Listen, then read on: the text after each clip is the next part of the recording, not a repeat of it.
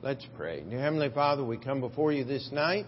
We thank you for your love and your blessings on us. We just ask that you would take this service and encourage us in our service for you and our ability to serve you. Teach us from your word. In Jesus' name we pray. Amen. You may be seated. From the youth group, a senior trip from Southwest Baptist in Oklahoma City. They've been touring the city here for a couple of days and will actually be with us through Monday evening. And so pray for them as they go about the city. Summer has finally gotten here. It's nice and warm now. And in 2 or 3 days, those subway platforms are going to be just as hot as it is up here. And the temperature won't go down, and it'll be so much fun standing there. No, it won't. But we're glad they're here, seeing all the sights, get to see real New York City. And tonight we're going to get right into our lesson, kind of just summarizing here. We've tried to look at the tabernacle differently than we have in the past. We're not taking apart each piece and looking at each application there, trying more to get the bigger picture, but that means covering a lot more scripture. And so tonight we're I'm kind of trying to wrap this up, and so hopefully it won't be too difficult to follow. But turn in your Bibles. We're going to spend most of our time in the Scripture in the book of Hebrews. Hebrews is the place where all the connections in your Bible are made. And we are trying to understand that the tabernacle, later the temple, teaches us about God's grace, about His desire to have fellowship with us. But the one thing that we must grasp is we cannot approach a holy God our way. If we are going to have fellowship with God, if we are going to have our prayers answered, it's not going to be because you got a loud mouth and you can make God hear you. We've been over this many times. God hears every prayer. Do you think God's not aware of all the prayers written down on the Buddhist prayer wheels that spin in the wind? God knows everything. But He is not under an obligation to hear or answer those prayers except those that come from His children. And I would like to challenge you as we study the Christian armor, as we study the tabernacle, as we study the Bible, the closest you're going to get to God is in prayer. That God wants us to pray. Jesus, as He was on His way to Gethsemane, He told the disciples in John 16, He said, "Hitherto have ye asked nothing in my name. Ask in my name that ye may receive, and that your joy might be full." How many, don't raise your hand here, but how many of you can think of instances in your life where God answered your prayers? I'll tell you, that's something very, very special if you'll stop and think about it. The Creator God of the universe. See, this is, again, just chase a little rabbit here. This is, again, why we say our God is, the God of the Bible is not the same God as other churches who have the same name. You see, the God of the Catholic Church is too busy to get all of your prayers. He has to have helpers. Now, they would never say it that way,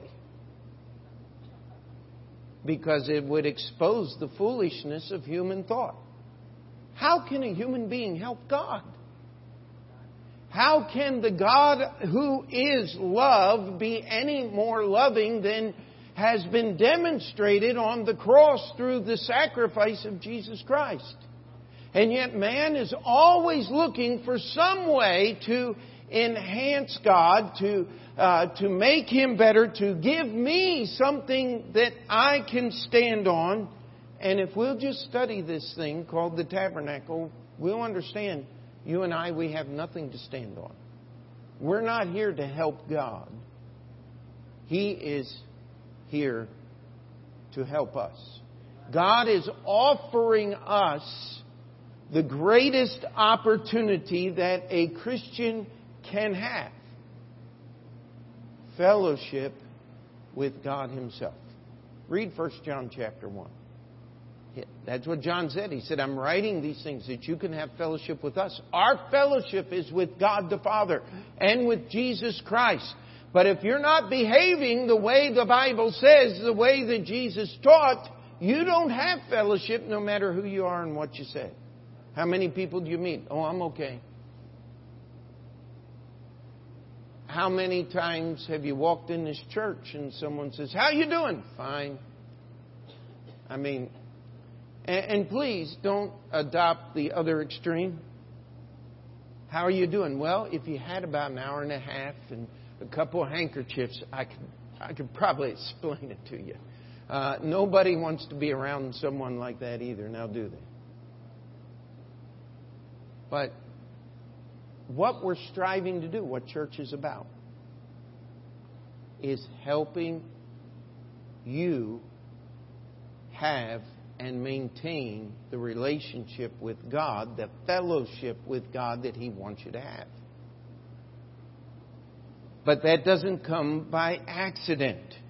Now, we look in Hebrews chapter 9, and in verse 8 it tells us, the Holy Ghost, this signifying that the way into the holiest of all was not yet made manifest, while as the first tabernacle was yet standing, which was a figure for the time then present, in which were offered both gifts and sacrifices that could not make Him perfect. They could not make Him that did the service perfect as pertaining to the conscience. If you ever knew any of the what we would call the old-time preachers, many of the men that preached in the 20s, 30s, and 40s, they loved to preach out of the pictures in the Bible, or types they're called. And the tabernacle here is certainly a living illustration. It says, which was a figure for the time then present. It was to teach us about God. But you cannot be saved by offering the sacrifices in the tabernacle. Not even the priest could save himself. Salvation, we understand, is in a living relationship with the living God.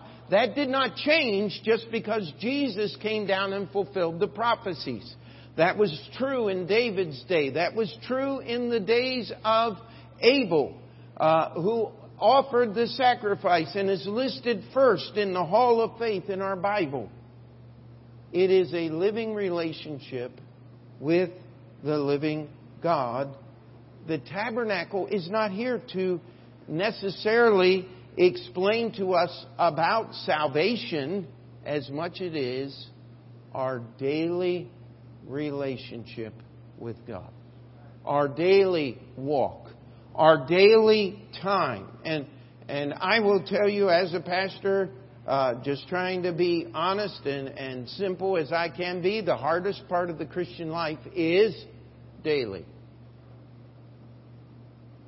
Almost anybody can put on a suit. We warn our students before they go to Bible college, anybody can look good on the campus of Bible college for a while. Anybody can look good on Sunday morning. But where the real Christian life is in daily. And so let's turn over to chapter 10. And we're not going to read all 18 verses here. I'd encourage you to read those later and try to get a fuller idea of the things we covered tonight. But look at the question that the writer of Hebrews asked in verse 2. For then would they have For then would they not have ceased to be offered, because that the worshippers once purged should have had no more conscience of sins. Here's the question. I've met Baptist preachers who said they were saved in the Old Testament by the sacrifices. I said, well, if you believe that, then why did they have to keep being offered? That's the question it's asked here in the book of Hebrews. Because if your sins were actually taken away,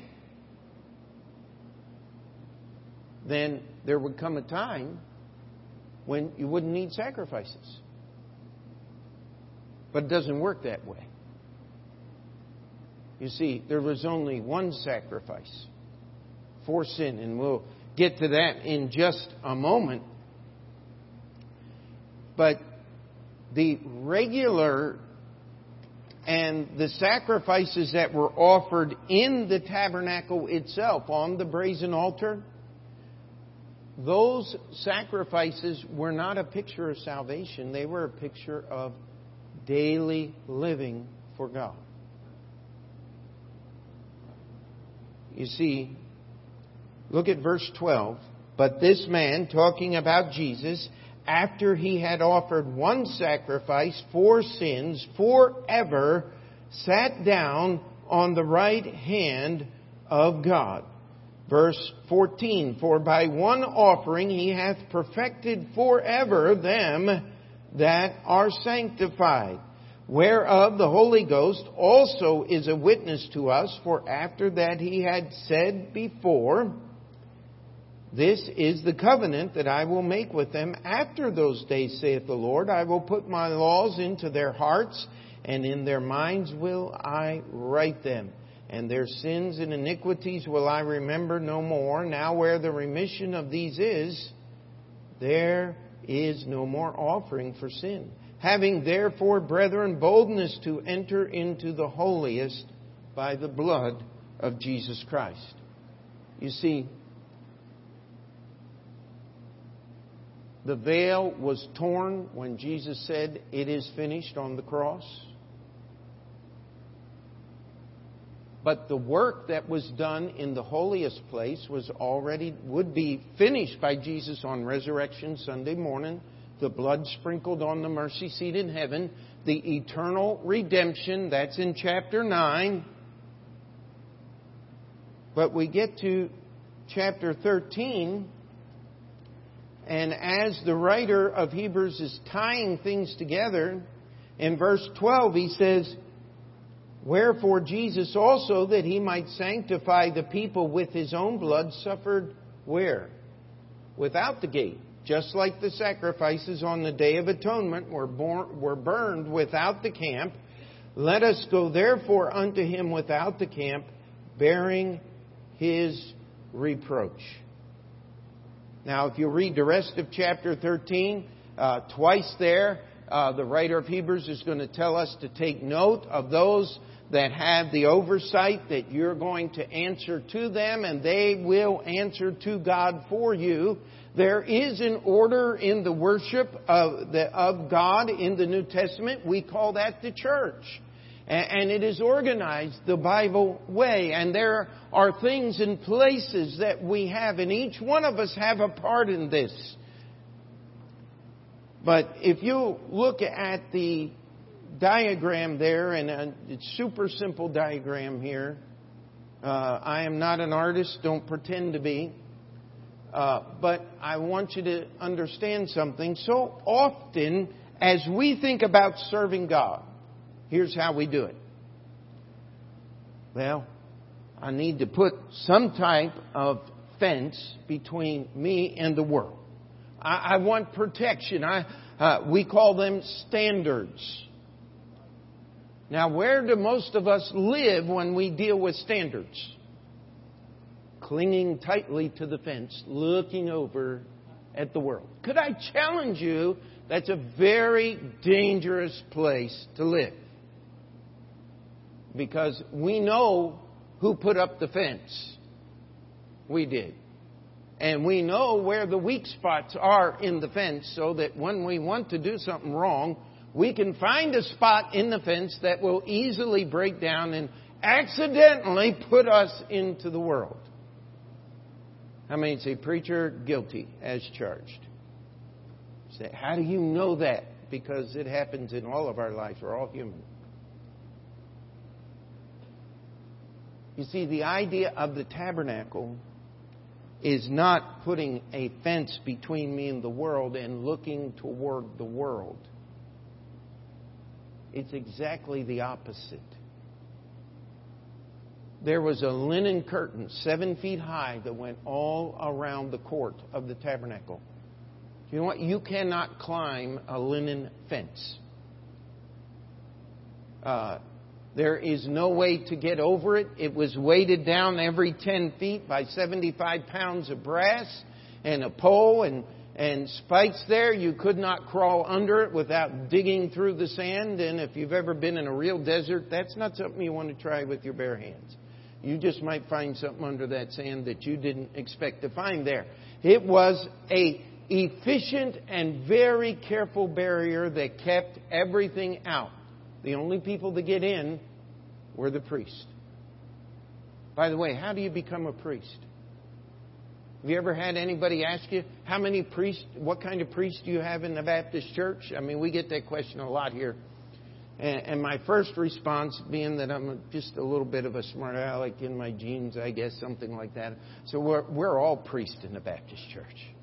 I mean, that is the truth. If you are saved, read the book of Revelation. We've been over this again and again, that He has made us kings and priests. Jesus has already finished the work of the high priest.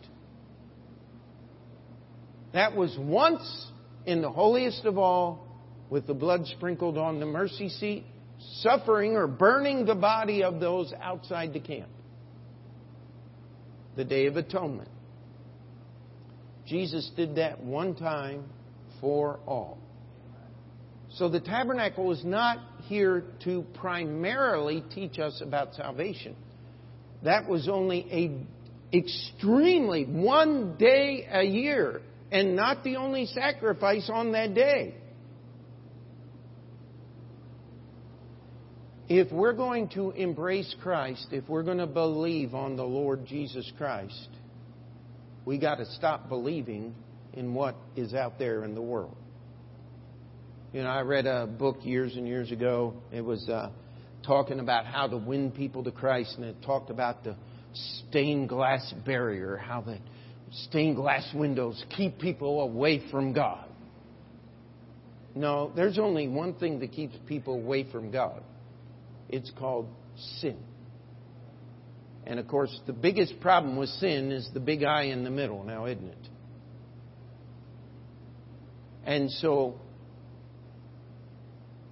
even after we're saved, what's the biggest problem we face? Still sin, isn't it? Well, wait a minute. Look at your diagram here. If I'm going to believe on the Lord Jesus Christ, I got to leave the world. If I'm going to enter into the tabernacle, I've got to be a priest, saved. But not only a priest, I got to be consecrated. Now we get to the good stuff. Baptism. That is your uniform.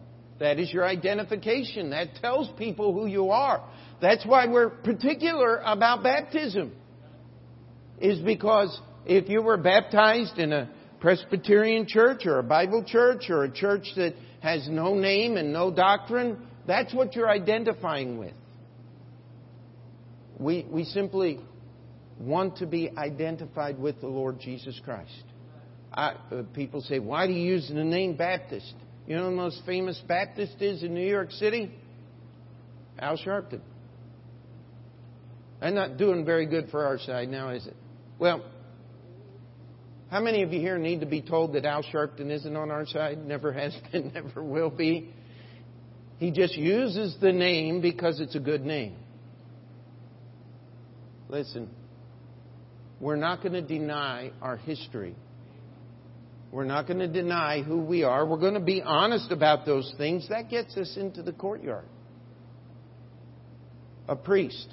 consecrated, ready to serve. Where is the first place the priest serves? The brazen altar. I beseech you, therefore, brethren, by the mercies of God, that ye present your bodies what? A living sacrifice. You see, the brazen altar is a picture of that. You see, when the lamb was offered on that brazen altar every morning, every night. By the way, where did the fire come? It came from the night before. And that came from the night before. The Jewish people hold the tradition that God lit the brazen altar at the foot of Mount Sinai, and that fire was not put out until 1,200 years or so later, when Nebuchadnezzar's armies came through and destroyed, I don't think I got the years right anyway, from about 1400 to 600, that's 800 years. That it was when Nebuchadnezzar's army sacked and destroyed Jerusalem in 600 that fire was finally put out. And that they relit that fire in the days of Zerubbabel, and that it was not extinguished again until the Roman armies came in 70 A.D. Now you stop and think about those things.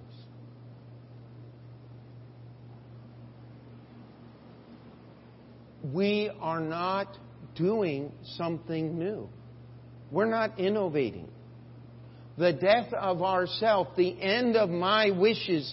How many of you have lived long enough and have made decisions in your life that have allowed you to see the joy and the blessing by surrendering what you want to do to what God wants to do? Can we say amen to that?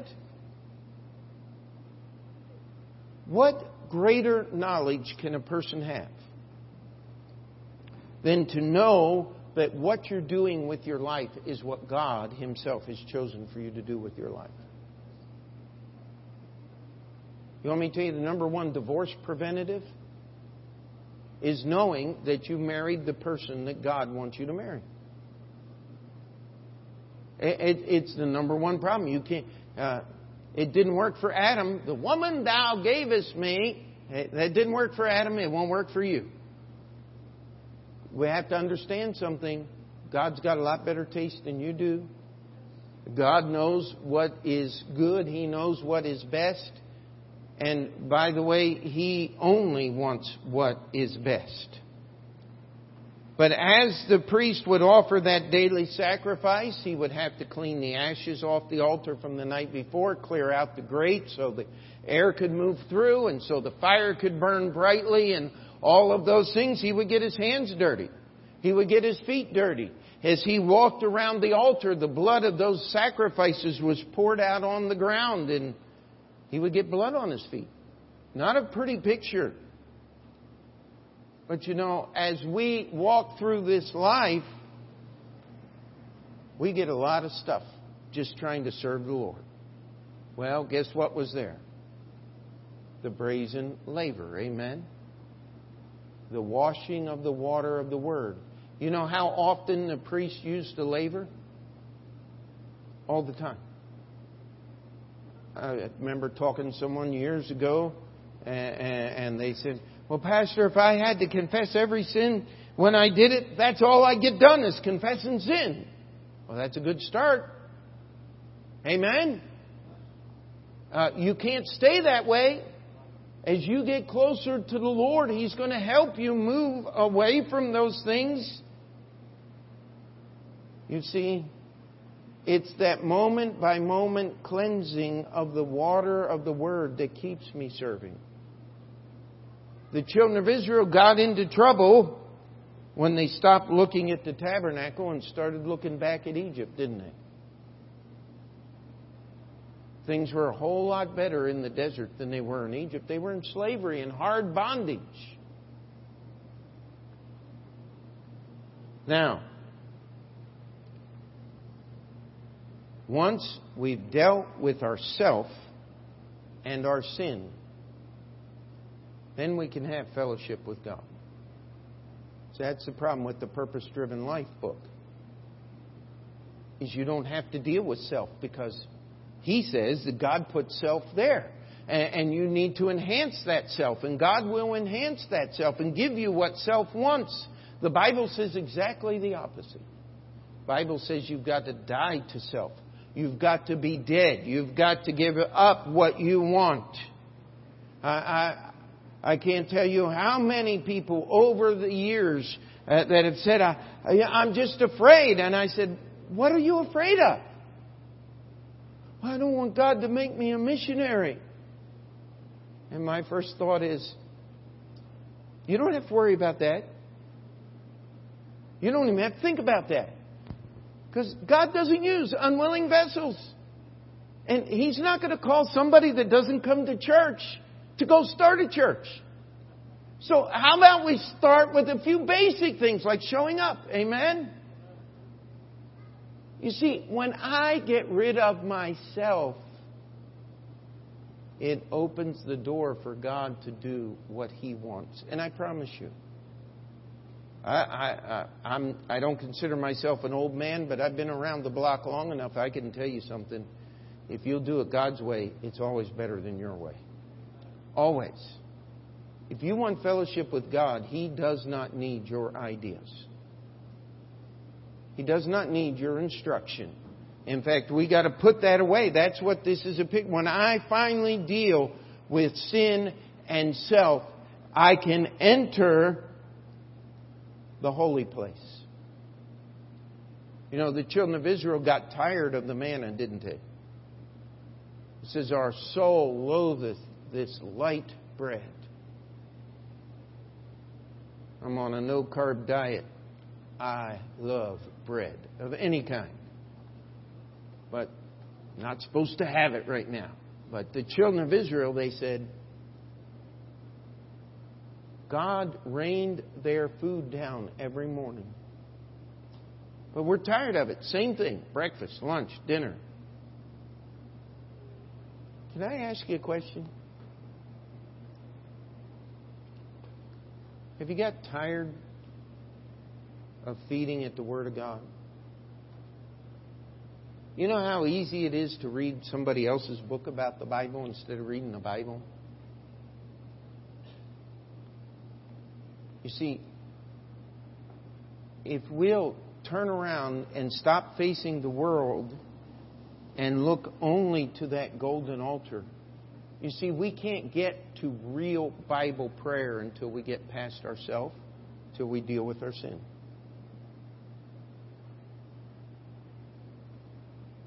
There are one of the things young people always are curious about. How am I going to know that He's the one? Well, I will tell you this. If you're so busy worrying about who's the one, you're going to miss Him. Because if He's really on fire for the Lord and loving the Lord, He's not looking for somebody that's just sitting there going, maybe him, maybe him. I found my wife serving God. She found me serving God. We have a pretty good run. Over 30 years and counting. Amen. Let's keep it moving. If you want to understand God's provision for you, if you're not surrendered to God, if you're not rid of self, when it presents itself, you're not going to have the proper attitudes and the proper desires to accept what God's gift. That's why we have so many people rejecting the church today, is because they are so full of worldly appetites that bread from the table of showbread, which is the bread of life, doesn't taste so good anymore.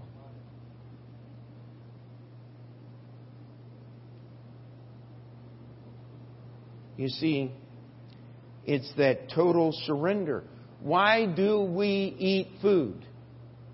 Well, the proper reason to eat food is to keep enough energy in the body to live life. Amen?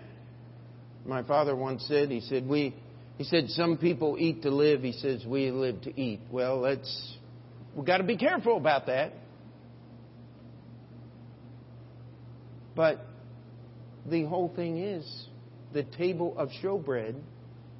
We get the energy, the strength to serve Christ, the spiritual metabolism from Jesus Christ. How many of you have ever... Well, usually algebra gets the idea across. You're looking at all those letters, and where are the numbers at? Oh, they're the little ones on top. We call them exponents. Do we have any people who just love algebra, quadratic and polynomials? I don't see any hands going up. Maybe one or two.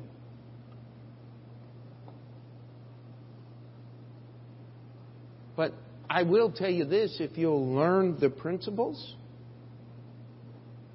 it's not that hard. If you'll learn the basics, algebra is not that hard. What makes algebra hard is you're trying to start at level 22 when you have 21 steps before you get to level 22. You're never going to get it right. It's always going to be confusing. And let me tell you, serving Christ cannot be honest. It cannot be clear. You cannot see the way ahead unless you have the right kind of light. There is no sight that happens without light. Do you realize we have these things our soldiers wear on the field called night vision optics, and they can see in total darkness? No, that's not true. If there is total darkness, you can't see. Now, some of them work off infrared, which is a different kind of light that you can't see with the human eyes. Others will take one candle power and make it 1,000. And so, if we took one candle and completely darkened this room and lit it in the middle of this room, you wouldn't be able to see very much. But you multiply that by 1,000 and this room would be super lit. Now, wouldn't it? Well, they've got goggles that magnify that light and allow them to see what other people who don't have such things can't see. Do you realize that's the job of the Christian in a world that's full of the darkness of sin? There's not a lot of light in this world. Now, is there? One thing you'll see about New York City, it's a dark place. A lot of people trying to do the best they can. But you know what? I have the light of life. The light of the gospel of Jesus Christ. The only true light of this world is from God. I can see where I'm going. I'm not tricked when they come up with global warming and Russian collusion. And it's going to get better. And we're going to solve our problems. And the United Nations is made up of really wonderful, good people. I mean, those are all things that are going to just lead you into despair and darkness. That sin is good, that you're missing something, that you need to be on that fence looking over, when actually it is so opposite. You see, if I'm not inside the holy place, the light of that candlestick doesn't help me a bit, because it's only on the inside. Now, where does the bread and the light lead me? To the center of the room, and that's the golden altar. That's where prayers go up. Read Revelation chapter 8. It's a golden altar before the throne of God in heaven, and they offered much incense with the prayers of the saints on that altar. If you have not been in a place where you have to have God work a miracle, I challenge you, you don't know much about life. I like to call it terrifying faith. It's when you're standing and you have no way to make it forward unless God Himself intervenes. I want to challenge you, most Christians never get there. It's not a very comfortable place. The only way you can get there is by being guided by the light of the candlestick and only fed from the table of showbread. It's by a complete death of self and that daily washing of the water of the Word. It's entering into intimate fellowship with God. Now, I want to tell you something. In the Old Testament tabernacle, only the priests, the sons of Aaron, could enter. That's a very, very small percentage of the children of Israel. But I want you to understand something. Our God is so big that He has made a way for every one of us to come boldly before the throne of grace and obtain mercy and find grace to help in the time of need. Who's going to solve your problem? I hope you're not trusting in the government. But I want to tell you, the one we have here in this country is the best one in the whole world today. Isn't that a terrifying thought? But if you're trusting in the government to solve your problems, you are in deep, deep trouble. You're not even in the courtyard here. And we're not of those people that rebel against the government. Because if I'm seeking God and surrendered to Him, He tells me to honor to whom honor, pay my taxes. To be the best citizens ought to be those that know how to pray. You read the history of the Revolutionary War. If it were not for the prayers of God's people, that war would have never turned out the way that it did. Come next Thursday and we'll have some wonderful stories about that. And these are real history stories, real life people. You see, if I were to ask the question tonight, how many of you want to have fellowship with God? I think every hand would go up. And yet, we have people that aren't saved, aren't baptized, aren't members of the church. Those are just things that are expected in the Bible. And I would challenge you, if you're serious about having fellowship with God, first of all, you've got to settle the issue of that salvation. Otherwise, you're not His child, you're not a priest, you do not have a direct line, you do not have a right to enter. But once you are saved and you are baptized and you are serving God in a local church, you're going to get dirty. You're going to need that brazen laver. And you know what? You're going to have your own ideas about things. They accuse us of being mind-numb robots. But you know what's so amazing to me?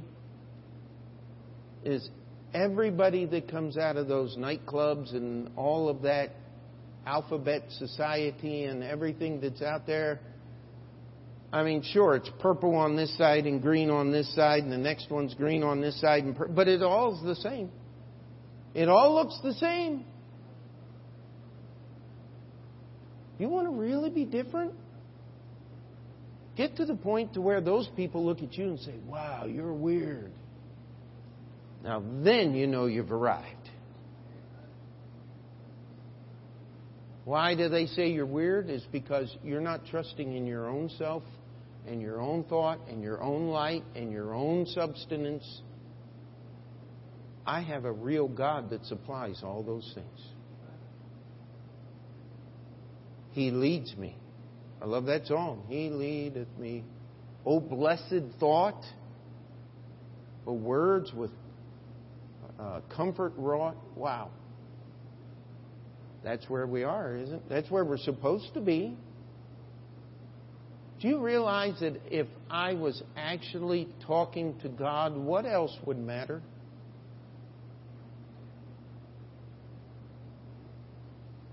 You remember Peter walking on the water and he began to sink? And Jesus stretched out a hand. How did Peter get back in the boat? Did Jesus pick him up and carry him like a little baby? I don't think so. You know, I think I could walk on water if I was holding Jesus' hand. How about you? You see, what heaven is going to be about is we're finally going to be at a point to where we're so absorbed with God that nothing else matters. And that's where you want to be. Because then you're going to ask God for the things He wants you to ask Him for. You're going to actually be in tune. God will actually be able to do something with us on purpose instead of in spite of us, as He has to do so often as we walk this vale of tears we call life. Study the Tabernacle. Read those passages. Oh, the most boring parts of your Bible. Absolutely not. They tell us you do not have the right to approach God your way. You better do it His way. Even though you're saved and you're serving in the church, you're baptized, you got all your little duckies in a row, as they say. Hey, the next stop is a brazen altar. Every morning, every night. Because that old sin nature is worse than any horror monster that they've ever developed in Hollywood. No matter how many times you kill it, it's still looking at you the next morning because it's you. You don't need doppelgangers when you have a sin nature. I think that's the word they use for demonic lookalikes. The world is so full of all this pretense and all these lies, and they so want to teach you all about the devil. I had a preacher visit us many years ago, and he says, "Yeah, we've worked out these dramas in mime, and we really want to help." I mean, it just brings to home how sinful sin is. And I just looked at him. I said, "Do you hear what you're saying?" He said, "This is New York City. If there's anything that we know about here, it is sin. And you're not going to teach us any more than we already know." What people need to hear is about Jesus. And that happens when God's people turn their back on the world and stop worrying about what the world has that we can't get a hold of and make for that golden altar where we can finally get past ourselves and our problems and pray and get answers from God. And all God's people said, let's pray. Dear Heavenly Father, we come before you tonight, and Lord, I ask that you would help us to understand that each barrier we pass through from the world to that golden altar is put there to protect us and keep us from what's in the world. And Lord, that you would help each of our hearts. As the old songwriter said, "Prone to wander, Lord, I feel it." That we would turn around and understand what a privilege it is to talk to you in prayer, just as we're doing right now. Lord, we admit we're so foolish. We admit we do not know how to pray as we ought. And Lord, that we need the Holy Spirit to guide us and to intercede for us. But we want to thank you for your grace and your mercy. We want to thank you for your forgiveness and your love. And we want to thank you, Lord, that you're big enough to give every one of us who have named the name of Jesus as our personal Savior, who have stopped believing in the world and just believe only in Jesus, that you're big enough to allow each one of us to approach you as if we were the only person alive. That you care about our prayers equally with the prayers of every other person. Lord, I'm glad that you don't have favorites. But Lord, I pray that this message would at least challenge each one of us in this room to take advantage of all these wonderful things that you have offered, and that we would stop trying to fellowship with the world, but we would attempt to pray in a way that would be counted worship and fellowship of the Most High God. Work in our hearts that we may bring praise and glory to your name. In Jesus' name we pray. Amen. We'll have the piano play. We'll just keep our heads bowed for a moment. If you need to slip out of your seat, the altar is open.